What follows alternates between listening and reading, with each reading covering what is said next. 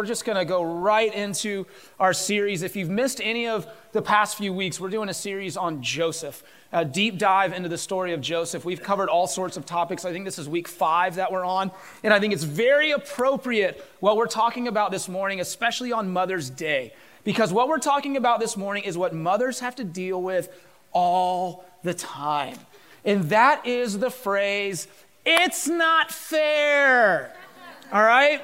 It's not fair that they got one more fry in their Chick-fil-A, combo meal than I did. It's not fair that they got 2 more seconds on the iPad than me. It's not fair, Mommy. It's not fair. It's not fair. Ah! All right? 90% of probably parenting is dealing with "it's not fair" from our kids, because kids want fairness. They really don't want equality. They want more than what the other sibling has, but at worst case, they want it to at least be fair.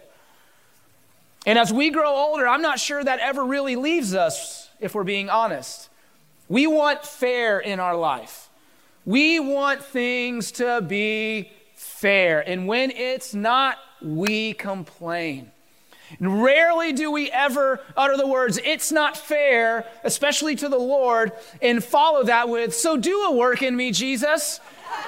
Right? "It's not fair, Lord. What are you trying to do in me right now? It's not fair. Fix it.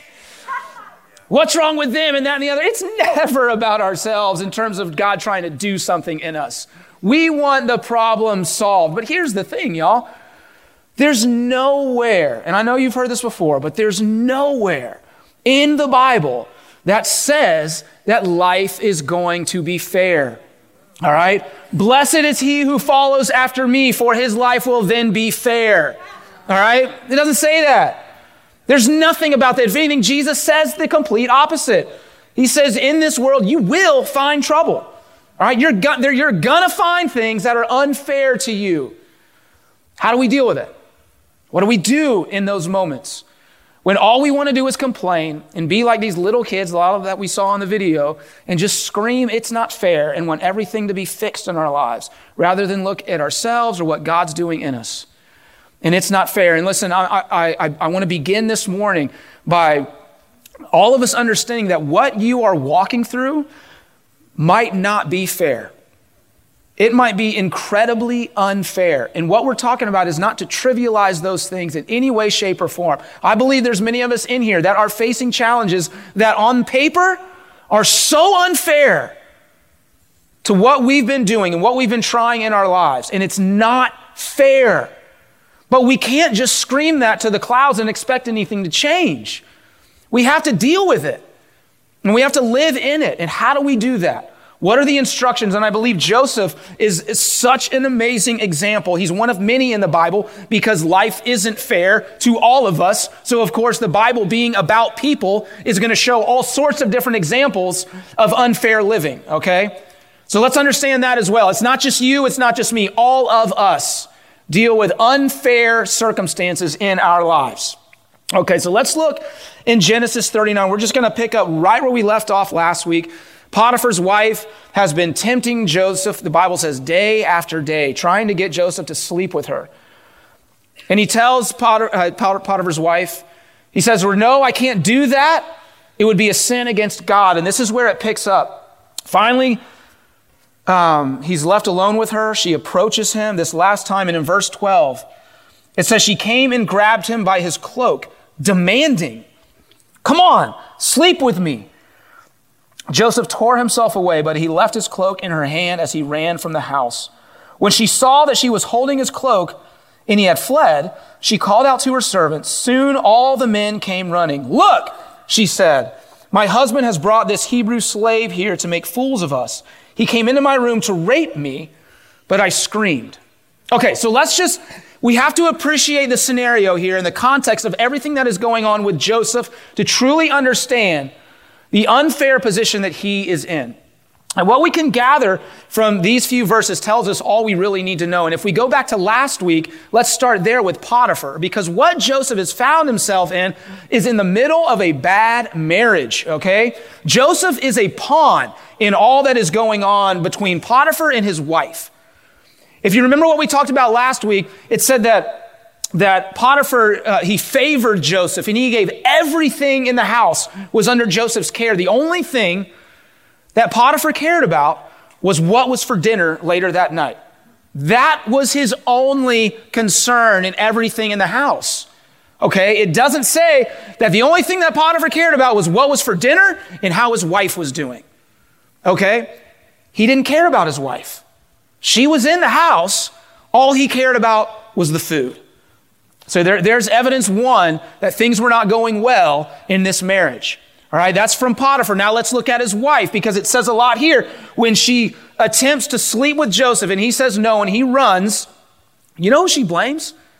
She blames Potiphar. Listen, she says, my husband has brought this Hebrew slave here to make fools of us.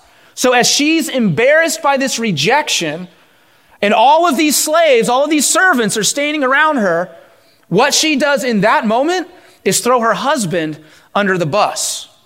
All right, so now there's evidence too that things are not going well between her and her husband. And here is Joseph, this young, handsome, successful slave in their house who now has all the authority. And so she's looking at Joseph and she's approaching Joseph as a way to say, husband, look at me. All right, I'm going to be drawn to this successful person. And maybe if you just get a whisper of what we've done, then maybe you'll actually start paying attention to me. She doesn't care about Joseph. She's trying to get her husband's attention here. And since she's not getting any of his attention, she's going to go to the person that looks most like him, which is the person with the most authority, the most power, the most success in the house. And she's going to try and sleep with him. And now he's told her no too. So she's feeling doubly rejected right now. And she's feeling exposed. And listen, this is just my brain. Okay, this isn't in any commentary that I read, but I just have to wonder, y'all, if this is the first time that she's done this, because it says right here, it says she called out to her servants. Soon all the men came running. So she's got all of these male servants that as soon as she says something, they come a-running to her. And I don't know, listen, again, this is just conjecture. This is me just thinking about what's in the scripture here, but I'd be willing to bet that some of these men, if she was looking for affection in some way and said, hey, sleep with me, they were probably like, okay, I'll do it, right? Not everyone's like Joseph. Most people aren't. Most men aren't, especially the powerful women. So here, all these men come running, and now here they are. And I have to also just go a little further. Let's think outside the box a little bit more. As people then are just like people now. And what do people now like to do? They like to gossip. They like to tell stories about what is going on. I don't know if any of y'all ever watched Downton Abbey. All right, I can only get through a little bit of it. But man, all that show was about was the people in the house talking about the people that they were working for in the house, right? And a lot of times vice versa. And I feel like there's a big Downton Abbey situation going on right here. All right? Maybe not with the same accents or the gloves and the tuxedo and all that. Like, hey, you know, whatever they sounded like. But I think that as Joseph is in this house, and it says how Potiphar saw the Lord on Joseph. We talked about that last week, you know. I think there was so many other people in the house that maybe they couldn't put their finger on just what was it about this guy.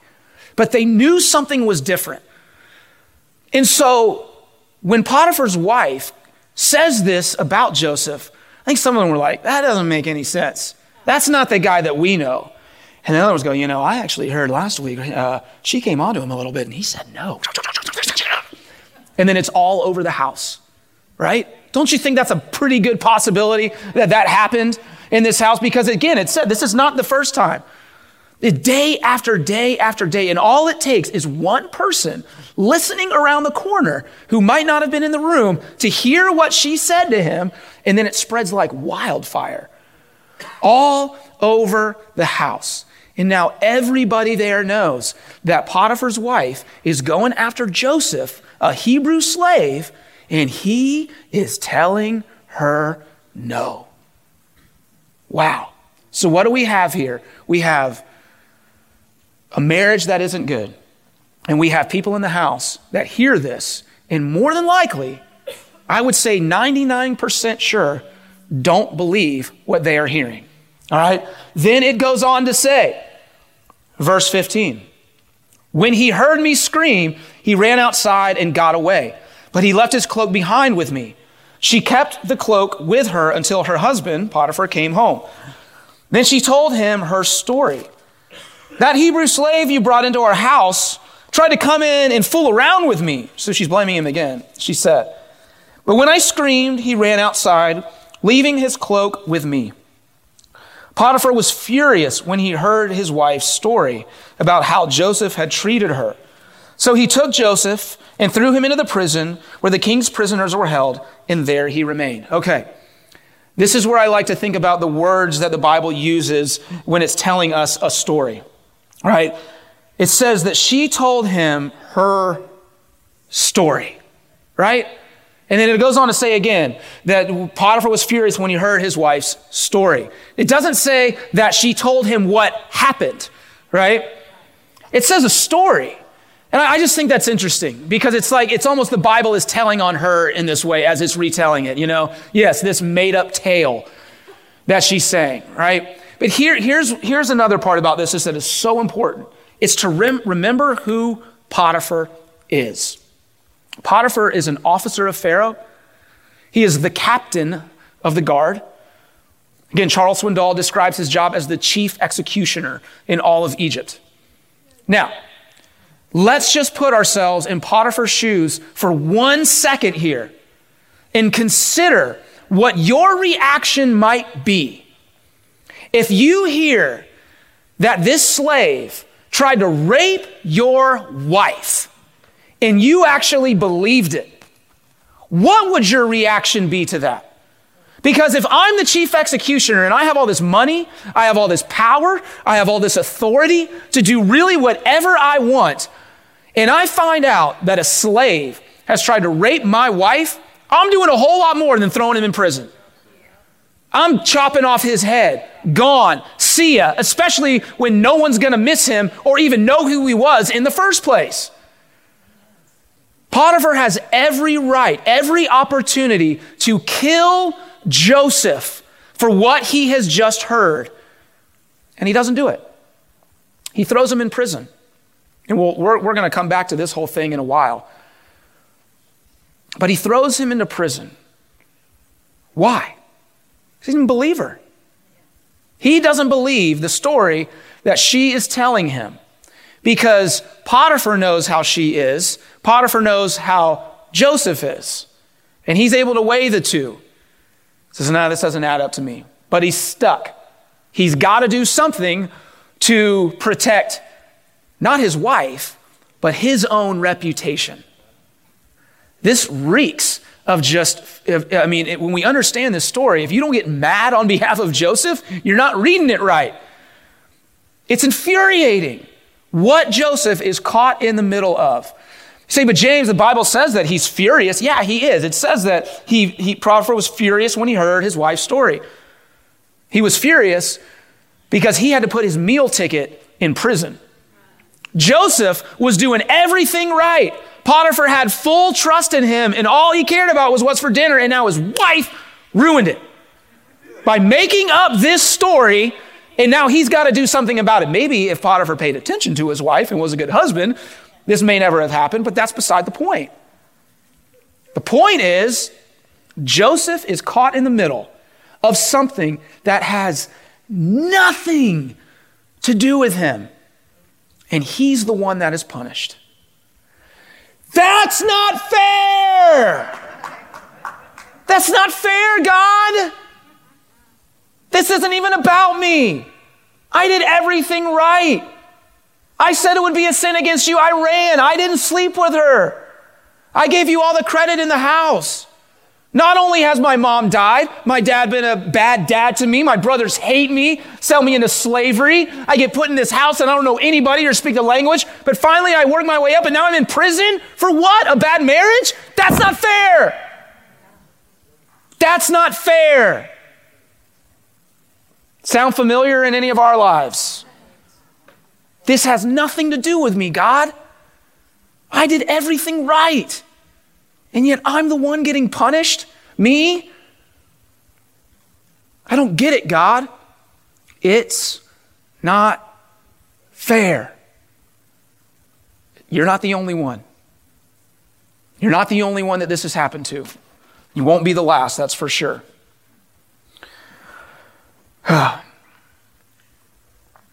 We hate being treated unfairly because, well, it's not fair. But here's the thing, y'all.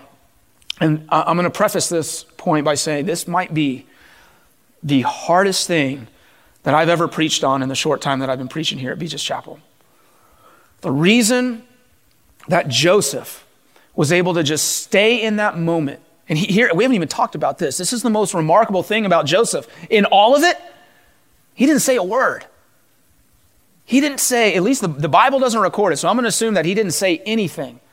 He just stood there while this woman lied about him, while all of his peers and coworkers and subordinates knew that she was lying about him and didn't say a word about it. Not one of them stood up and said, Potiphar, that's not true.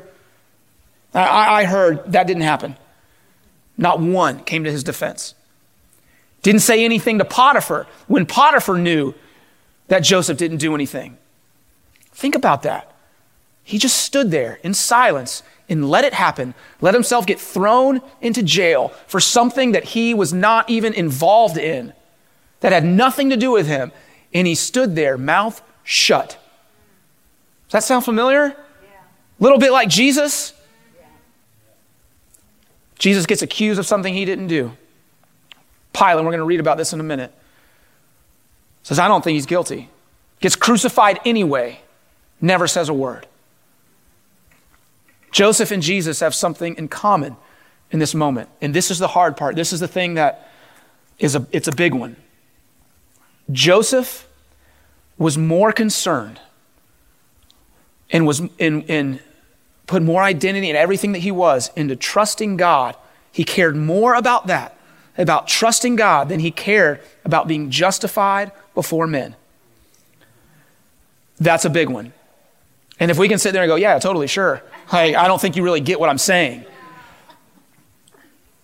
How many times have we gone on Facebook and we just see people with rants that don't agree with what we believe in, and all we want to do is, yeah, I'm going to show them. I'm doing a typewriter here, old school. Apparently you can get on Facebook with a typewriter from the 80s.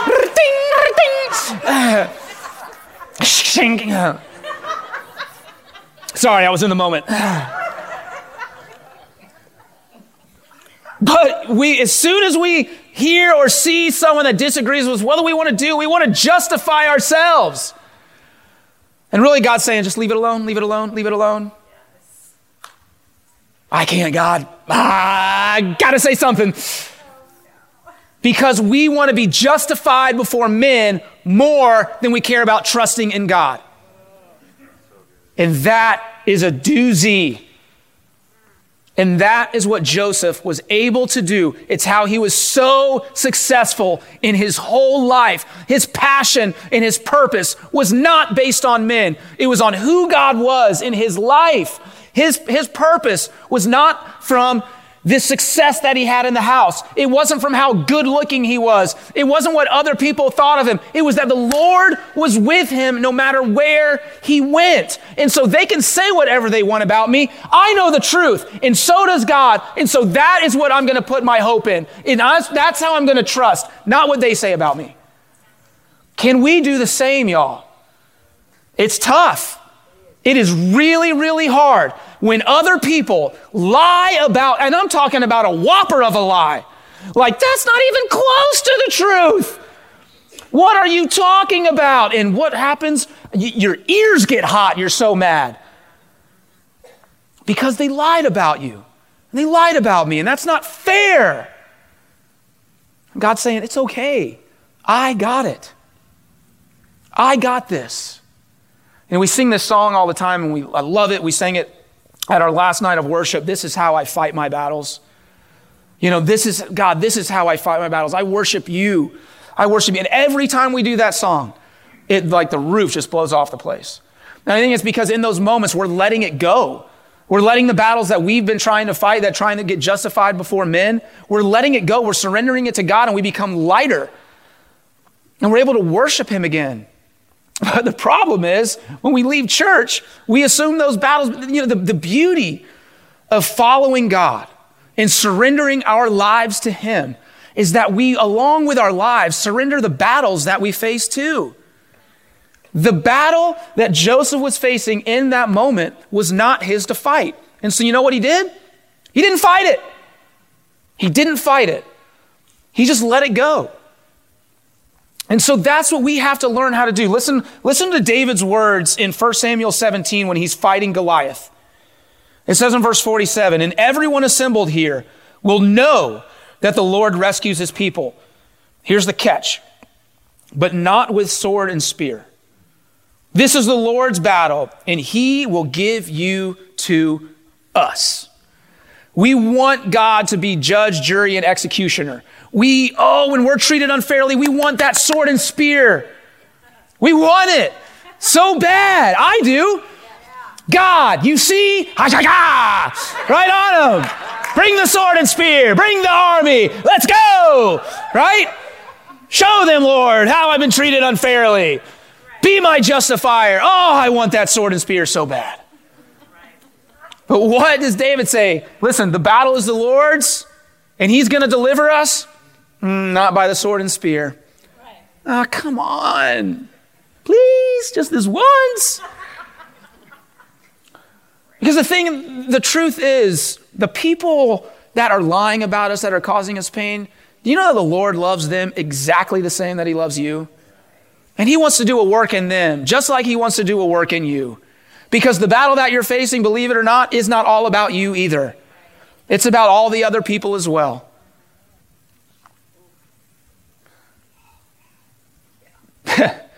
Joseph was put in prison because the lesson in the preparation time wasn't over yet.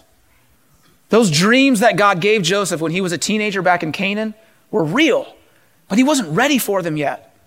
And so, check this out. Though Joseph might have looked like a pawn in Potiphar and his wife's marriage, really? Potiphar and his wife were a pawn in God's plan for Joseph's life, okay? And so maybe we just need to consider when we say, God, this isn't fair, that we just think, wait a second, maybe God's doing something bigger than I could ever imagine right now and is using these circumstances to do a work in me so that the dream that he's put in my heart will be fulfilled one day. Does it look the way that I thought it would look? No. But thank God for that. So he's doing something else. And so as much as they thought they were in control, God was in control the entire time. We have to understand, though he doesn't use the sword and the spear as much as we want, and it doesn't happen in the timing that we want, and in the way that we want, God is in it. And there is always, always, always a purpose. If we are walking with him and we are getting treated unfairly, or so we would think, there is a purpose in it. There is a reason for it all. God is not going, oh, I didn't see that coming. He's never like that. John 16:33, going back to what we were talking about earlier. I have told you all this so that you may have peace in me. Here on earth you will have many trials and sorrows, but take heart because I have overcome the world. If we've talked about that verse before, we talk about how it says that we will have many trials and sorrows, but take heart, I will overcome the world. But what it says before that is so important too. It says, I have told you all this so that you may have peace in me. In me is where you find your peace. Because if we cry out to the Lord all the time and we say, God, this isn't fair, and he just fixes it, you know where we're going to start looking for our peace? In fairness of life. But what we have to understand is peace does not come in fairness. It just doesn't. As much as we like to think it does, it will not. We will find something else that is not fair. We find something else to complain about. But if we can understand that peace comes from Jesus, then the things that aren't unfair in our life shrink down some. And that is what is so remarkable about Joseph in this story. He's treated so unfairly, but he holds on to his peace because his peace is never changed. The circumstances might have been, the accusations might have been, but God was still the same.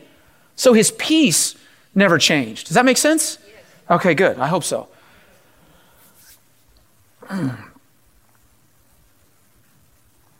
Let's have the band come on back up. And we're going to close with communion this morning.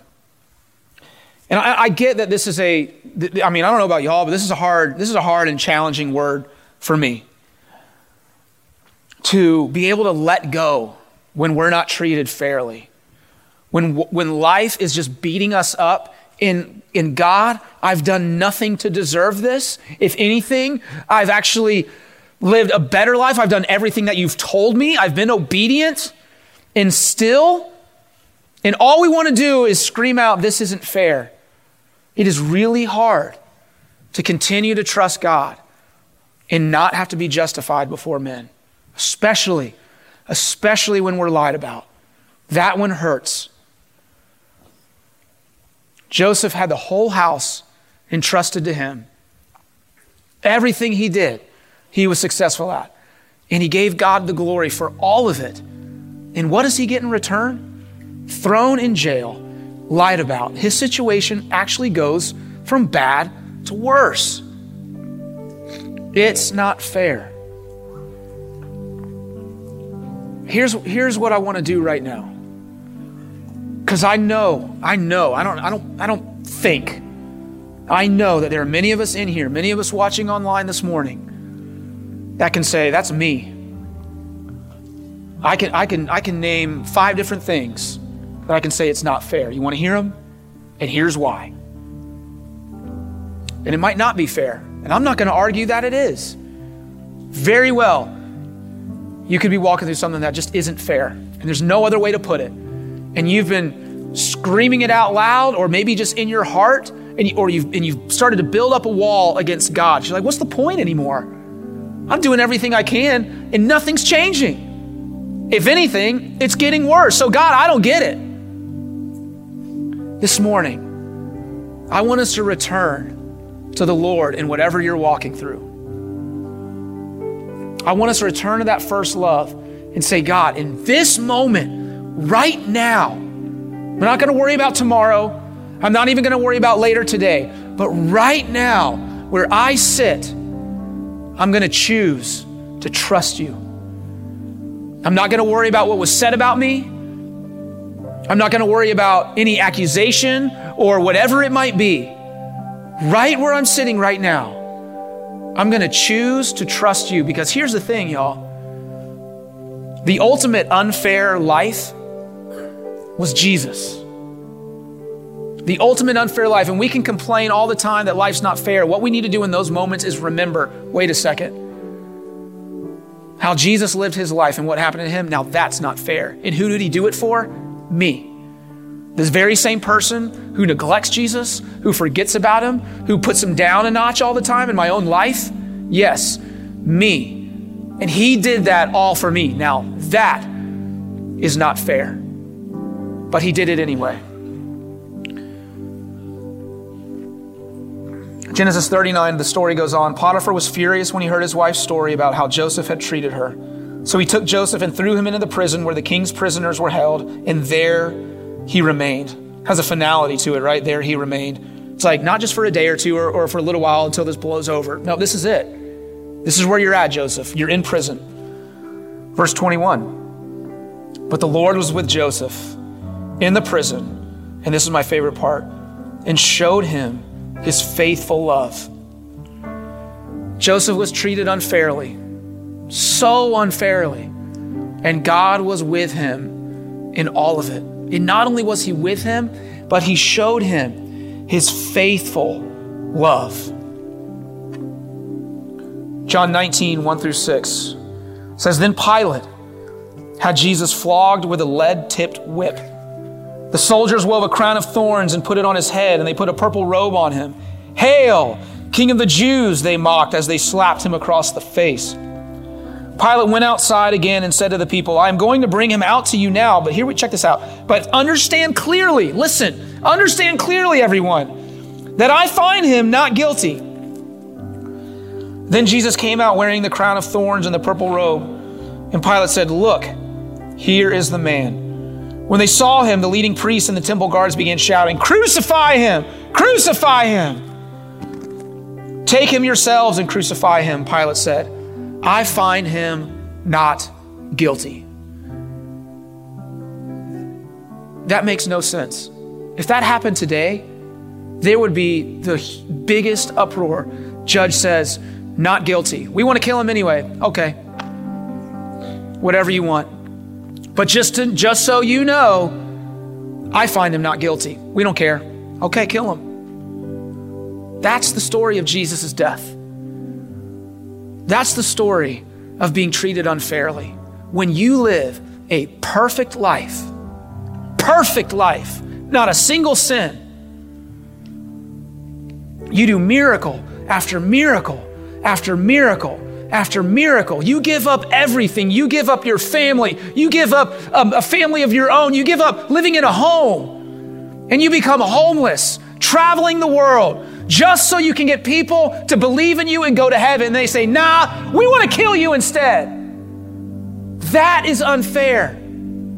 And that's exactly what Jesus did. And he kept his mouth shut the entire time because he trusted God's plan more than being justified before men.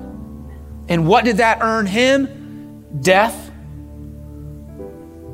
It earned him resurrection, and it earned us a seat at the table in heaven for the rest of our lives. Now tell me, is that fair? It is not. But that is God's faithful love to each one of us. Just like it talks about God being faithful to Joseph in the prison, he's faithful to us. We're all in our own prison one way or another. We live in this world. We're in the prison of sin, and God says, "It's okay. It's okay. I am with you, and my love will not fail. I have a plan for you. Don't worry about what everyone else is saying. Don't worry about the lies that are being spread around about you. I see you. I know the truth." And listen, y'all, if God knows the truth, I know this is cliche, and we can shake our heads, yes, amen, on Sunday mornings and go out and it's hard. But if God knows the truth, that really, really, really, really, really is all that matters. I promise you, that's all that matters. And he sees you, and he is with you, and his love for you is faithful, and it is true. And we know that because Jesus lived the most unfair existence so that we could trust in God more than men. Amen? Amen. Let's take communion this morning. Before we do that, excuse me, I want to just take a second, again, to leave space for anyone that has not received Jesus as your Lord and Savior. Listen, here at Beaches Chapel, we believe this is a home for all to begin and grow in a relationship with Jesus Christ. What does that all mean? It means every single person. All right? No matter how you came in, no matter what you believed, no matter what you lived like yesterday or even this morning, as you come in, as you turn on this message from home, God's not worried about what happened 5 minutes ago, 5 days ago, or 5 years ago. He's worried about right now. And he's calling out to you, saying, "Trust in me. I died for you too. You don't have to battle this fight anymore. It is not yours to fight. It is not yours to fight. He died for you because he loves you, and he knows that we can't do it ourselves." Beaches Chapel, we're a church that says, "I need Jesus. That's it. I can't do it myself. I need Jesus." So let's just take this moment. And if that's you, all you have to do is say, "Lord, I believe. Come into my heart and be Lord of my life."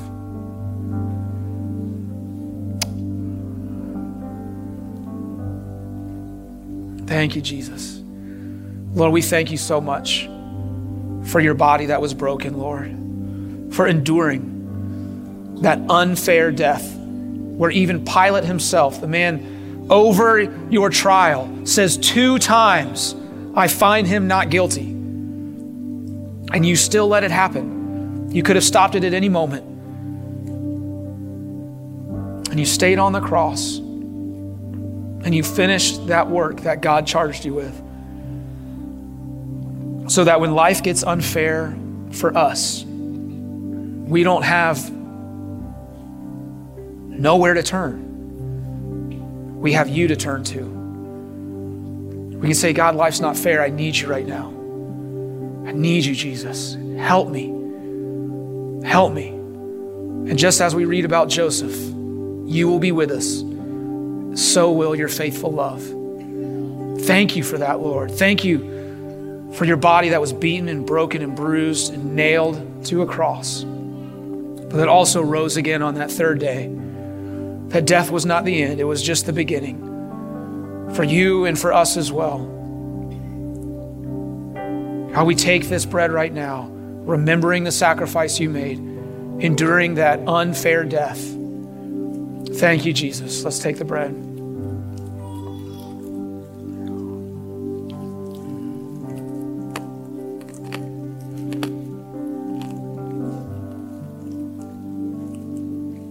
Father, we thank you for your blood that was poured out.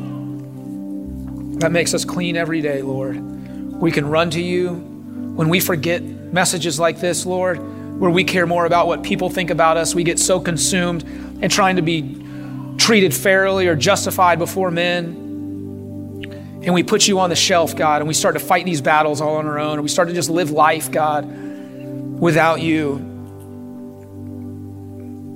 And we start going this way and that way and the other way and fall into old sins, Lord, or whatever it might be. God, we know that we can just turn, and in a moment, we can come to you and say, Father, forgive me. And your blood makes us new in that very moment. You don't hesitate. You don't wait. You don't try and make us prove anything, God, or finish this laundry list of items before you forgive us, Lord. You are quick and faithful to forgive us. You wash us with that same blood that was spilled at the cross, Lord.